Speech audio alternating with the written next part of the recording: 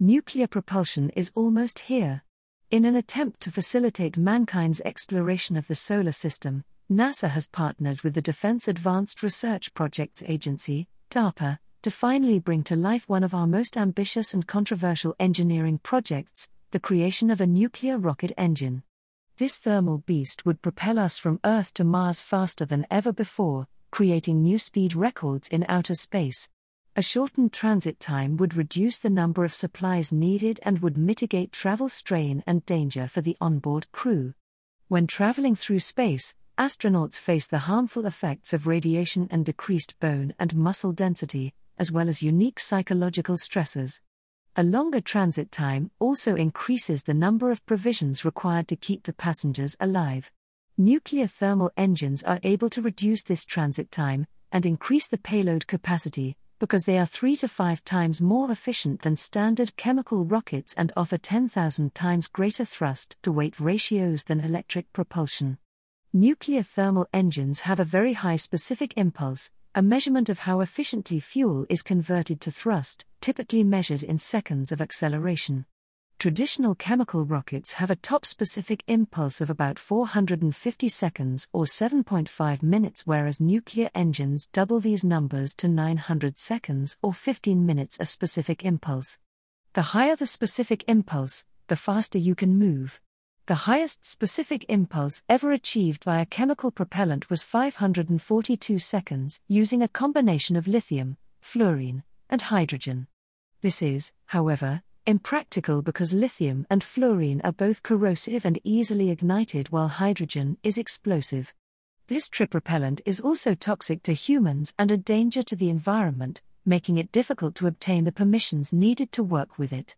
The increased payload capacity of nuclear thermal engines also allows for more valuable scientific and communication instruments to make the interplanetary journey.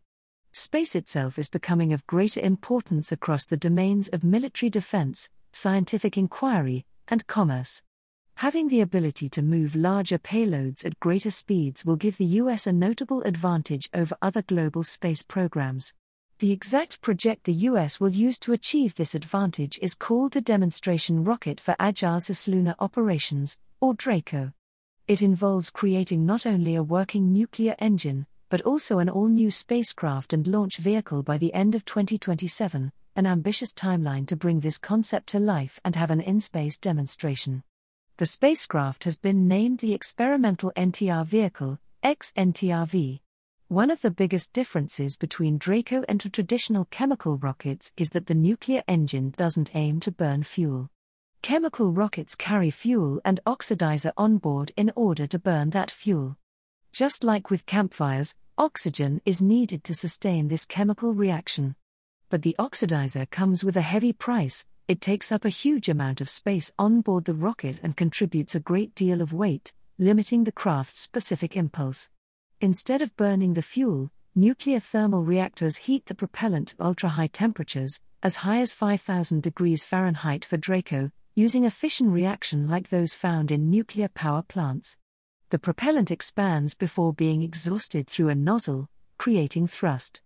Because there is no need to carry oxidizer on board, the rocket is spared the extra weight and space-consuming tank. The fuel used in this reaction is high-assay low-enriched uranium, HALEU, a uranium that's enriched so that the fissile isotope concentration is between 5 to 20% of the fuel mass. The assay of HALEU refers to the concentration of the fissile isotope U-235. The nuclear engines would have an assay greater than light water reactors but lower than nuclear weapons, submarines and aircraft carriers. To give an idea of the potency of HALEU, just 3 tablespoons is enough to meet the electricity requirements for a person's entire life.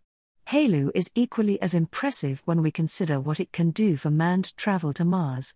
With current chemical rockets, a one-way trip to the Red Planet will take about 7 months. This becomes just 3.3 months when using a nuclear rocket and 1.5 months when using the newly proposed nuclear thermal engine from Professor Ryan Goss of the University of Florida. If Goss can provide evidence that his bimodal NTP/NEP with a wave rotor topping cycle can perform as expected, the engine could achieve a specific impulse of 4,000 seconds. This engine is still in the beginning phases and is being elaborated on conceptually by GOS, with funding from NASA. Perhaps one of the biggest concerns regarding the engine is the environmental damage it could cause, though it would be far from the first time nuclear material would be launched into space. RTGs, radioisotope thermoelectric generators, are nuclear batteries that have been launching into space for over 60 years to provide power to satellites and other spacecraft that aren't well positioned enough to use solar power. While some aerospace failures have caused the release of plutonium, uranium and polonium in regions across the planet, no major catastrophe has ever served as a warning against launching nuclear material. DARPA has confirmed that nuclear reactions will not be used to launch the craft from Earth and into space, but rather they will be used once in outer space to propel the craft forward.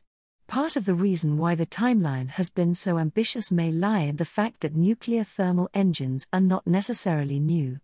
The concept was studied in the 60s by both NASA and the Department of Energy as part of the Nuclear Engine for Rocket Vehicle Application program.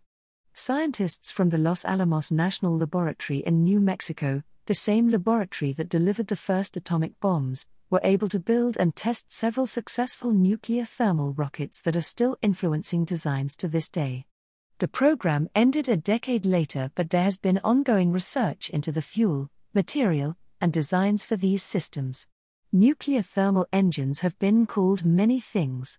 Among those, an exciting investment in the future of human space exploration and a revolutionary technology that will allow the United States to expand the possibilities for future human spaceflight missions. It is this potential which inspires the continued interest in nuclear spacecraft.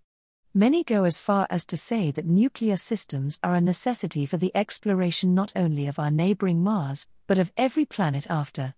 These are the first steps of a technology that could take us far beyond our solar system's domestic borders, allowing us to someday venture into the oceans of interstellar space.